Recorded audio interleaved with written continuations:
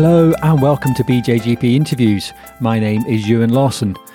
In this episode, we talk to Dr. Gilly Mroz, who's a postdoctoral researcher at the University of Oxford, and Professor Trish Greenhalgh from the Nuffield Department of Primary Care Health Sciences at Oxford University as well. The title of the paper is Changing Media Depictions of Remote Consulting in COVID-19 Analysis of UK Newspapers, and you can find the link to that in the show notes, of course. Okay, so remote consulting has changed UK general practice overnight, practically, resulting in new barriers to access and levels of care. And this study explored how the change was portrayed in national newspapers over time. This study builds on a 2017 BJGP paper from Ellie Barry and Trish about media depictions of GP. And first of all, I asked Trish to tell us a little bit more about that paper and its findings, given its important background to this one. I've been quite interested in how the media portray general practice and GPs for some time. And just a couple of years ago, one of my PhD students, who is also a GP, looked at about 400 articles about GPs and compared those with a smaller sample of articles about hospital doctors. And the hospital doctors were always the heroes. They were always the good guys. And the hospitals were the ones that were working hard. And the GPs were the ones that were depicted as perhaps a bit lazy, perhaps a bit ignorant, a bit slow on the uptake, that kind of thing. And of course, when we had the COVID pandemic and we went over to remote, this was the biggest change in general practice since 1948 when the NHS began. And so the question was, what did the media say about it? You know, were they going to carry on being negative or were they going to be positive about GPs? We decided to have a look at that. So really important background to this. And there's not been a lot of studies so far looking at those kind of media representations, but it hasn't been entirely positive so far. So Gilly, maybe I could bring you in and you can tell us a little bit more about exactly what you did in this study. Yeah, so for this paper, we thought we'd look at how the shift to remote GP consultations were actually portrayed in the media. So our main time period was looking from March until May. So as the pandemic was, declared a pandemic and when the UK was put into lockdown. So that was our first data set. We sampled, I think it was 137 articles or so quite a few, not quite as many as Ellie did on her paper, but still a sizable number. And then we decided to compare it with some articles published later on in the year at the end of July and beginning of August, which is around the time that Matt Hancock announced that all remote consultations, they should be remote by default, essentially. We wanted to see how remote consultations were portrayed at the beginning of the pandemic and then what was being said about them around the time of Matt Hancock's announcement. Yeah, so lots of papers for a relatively short time frame. And I understand that you looked at broadsheets, tabloids, and even publications marketed to Black and minority ethnic groups as well. Yeah, so we wanted to get a good range just to see, exactly what was being said to the various different socioeconomic and ethnic groups as well. And for the most part, actually, we found that there was a pretty good consensus across most of them. In the first data set, generally, they were fairly positive about remote consultations, saying, this is a good thing given that we're in the middle of a crisis. And the main things that they were saying was that it's going to improve safety, stop or at least slow the spread of the virus, and also it's pretty convenient as well. Things are generally looking quite good at the beginning. Later on, however, after Matt Hancock's announcement, things took a bit of a turn. People were a lot less positive about remote consultations. And we suspect this is because when the announcement was made, lockdown had essentially lifted by this point. People are now allowed to go out for non-essential purposes. So there just seemed to be a bit of a mismatch between the announcement that all consultations should be remote by default and the fact that people are allowed outside again to sort of, recommence with their ordinary lives. So, it was just a bit of a mismatch, and it was quite interesting to see how the two were portrayed. It's a really interesting time point to take it because there's that clear split, wasn't there? Very much defined by the Secretary of State, Matt Hancock's announcement about remote by default. Yeah, absolutely. It was just fascinating to see just how things had shifted. So originally things were positive and then suddenly it wasn't necessarily an attack on remote consultations. People were still saying that, they're convenient and actually for simple ailments, they are really useful. However, once people had more experience with them, more issues came to light. For example, they're not useful for blood tests or vaccinations or more intimate things like mental health concerns or gynecological exams. You need to see a practitioner for that kind of stuff. Yeah. And there was some really interesting, we should go a little bit more into those themes at the start. Although you said it was quite positive at the beginning, the themes uncovered some other interesting little areas as well about the depictions of technology as well. It was one thing that I noticed in this paper that actually, and it fits very much with what Trish was saying there about perhaps that negative press for GPs. Even though people thought that the remote consultations and the digital technology were a good idea, it was the digital technology that was taking the credit, perhaps, rather than the GPs. Yeah, absolutely. So what we identified was that technology and sort of healthcare technology firms, the ones that actually provide remote consultations, they were the ones that were getting all the credit. They were the ones that were going to help GPs to save lives. And so without them, GPs essentially would have been useless, unfortunately. At least that's what was being depicted. So that's what we found, at least in the first data set. There were so many articles that were talking about the various healthcare technology firms out there. But in the second data set, there was a really big silence around them. I think they were mentioned once or twice just in passing. But actually what was now happening was that Matt Hancock was saying that we should be using things like WhatsApp and Zoom. So sort of more generic technology that most people use anyway. So that was quite interesting, that technology was no longer the hero, but just something that could help GPs. And a lot of the agency was actually returned to GPs in this time frame. Yeah, so that's encouraging on that side. There was that very much that narrative, as you describe in the paper, of these kind of entrepreneurial technologies that were going to who were leaping in to save us. Another theme that's really worth us mentioning, and Trish might have some thoughts on this as well, it was about talking about the metaphors that were used, Trish, in this, about war and revolution. Well, very much so. And I think the thing about the period from March to May is, look, I'm pretty old now, and I have never known a period like it when everybody was pulling together in a crisis. It was very similar to what it must have been like in a war or something like that. And actually the war metaphor was very, very prominent, and that we were all fighting a war against the virus. And I think if I compare this study to the study that Ellie Barry did, which was published in BJGP a couple of years ago, there wasn't a sense of pulling together.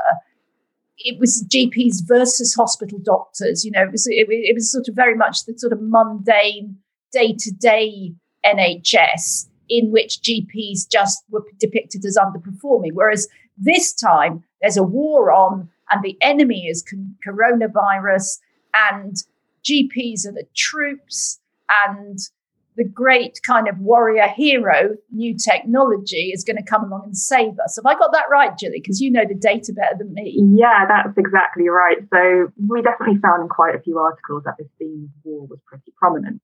But actually the thing that I found most interesting was, while in the first time period, we saw it quite a lot, in the second time period, it disappeared from the narrative. It was as though the media was saying that the war against coronavirus had already been won. And yet I found this quite surprising, because in Matt Hancock's speech, he actually mentions the war against coronavirus quite a few times. And yet it was absent in the media. So that was quite interesting to see what the media actually wanted to talk about and what it decided just to sort of put under the rug, as it were. Yeah, it's fascinating, and perhaps reflects our experience, as Trish was saying there, about that kind of initial period where it was just, an absolutely remarkable period of a few months. But yet that once that lockdown ended, that a lot of those metaphors sort of seeped away, that kind of those depictions of technology eased off as well, and kind of the whole, and it's really interesting to read the paper and see how that narrative, how you've very clearly demonstrated that narrative has changed at that point. One of the other things that was mentioned a lot was the need for rapid change in the NHS. That was one of the other themes that came out in this. There was quite a few comments there about perhaps portraying maybe general practice, but certainly the NHS as being a little bit, reluctant to embrace something that was new and a little bit inefficient. I think that's right. And if I remember Matt Hancock's speech correctly, he used the expression sort of slipping back into bad old habits or something like that. And there was that wonderful piece published by Deborah Swinglehurst and a couple of other GP professors, I think, in the BJGP, about what really matters, because they were saying that, Hancock was saying we could use technology to free up GPs to do what really matters. And what they were saying is, hang on a minute, the consultation is what really matters. So I think more generally, there's been quite a lot of commentary by GPs about what's going on with remote. And of course, we've got a big research study going on at the moment about remote by default. But the interesting thing about this particular study of media depictions is that the media were very closely reflecting what the GPs themselves were saying. Because I think at the beginning, the GPs were also quite keen to go remote for obvious reasons because of infection control. And then when the announcement came that this was going to carry on indefinitely, the GPs were saying, wait a minute, this isn't what we were trained for. So in that sense, I think that the media have done pretty well here. Yeah, there's unquestionably been a slew of articles around remote consulting, and over these past few months, and obviously and increasingly the limitations are being recognised. And well, I mean, I'm certainly being worried about, although we're clearly lacking research into exactly how many of them will impact on perhaps more vulnerable groups. I wondered if you had any thoughts on how this should change things. What should we be doing differently? What we know from this paper. What direction should we be going in? Gosh, that's an interesting one, because actually this is an article about media depictions. And actually, I think in the paper, we talk about the way GPs interact with the media, because of course, if we want the media to cover general practice in a positive light, or indeed just a neutral light, we've got to get our message right. And the message is not that remote consultations are good for everything or that they're bad for everything, but that there are situations in which remote consultations are appropriate and situations in which they're not appropriate. And I think that is the message, nuanced message. And funnily enough, this morning, before I made this podcast, I've just been doing a big workshop where we're looking in more detail about when exactly is it appropriate to do what kind of remote consultation? Because actually this looked at phone and video, but of course, one of the things that's happening now in general practice is this huge rise in e-consultations where you just send the GP an email. And I think, the question of, these are not good or bad. These are things that might be very, very useful, even life-saving sometimes. But we have to get our message to the media right, because otherwise how can the media cover it sensibly? Yeah. If I may quote the paper yourself, Trish, there, you said there's an urgent need to restore public trust in general practice in general. Obviously, that feeds into that. Yeah, absolutely. Absolutely. And I think, public trust in general practice, I don't know, in the first period, I think the public was so caught up. We were all so caught up in the pandemic. I'm not sure that people distinguished general practice from everything else that was going on because it was all remote. A lot of it was going through NHS 111. I suppose the GPs were running the hot hubs. But in a sense, it was public trust in the NHS. But then I think in the second period, where the media was starting to come up with these, they even had one example of GP missed my cancer, which would have been picked up. There's a rather bizarre story of someone with a sore on their lip, which by video looked like a cold sore. It turned out that it was a very rare tumour, and I think that the lady did all right in the end. But it was a really very graphic example of what might go wrong, and so the narrative turns to the question of harm, and that's something that needs to be covered. There needs to be public debate about these things. Mm-hmm. Gilly, I wonder if I could get you to summarise the findings of this paper of yours. Yes, I think the main thing that we found, I think I probably touched on this already, was just how at the beginning the media seemed to depict remote consultations very positively. And I think that was echoing a lot of what GPs and other doctors and people were saying about them, how this is a good thing in the midst of a crisis. We need this. And ultimately the risks, there are risks, as Trish was saying, but we need patient safety. We don't want to spread coronavirus more than it was already spreading. However, in the second data set, in the second period, there was a massive shift, essentially. I think what the consensus was that patients and GPs should be able to choose the kind of service they want, whether it's a remote consultation or whether it's an in-person consultation.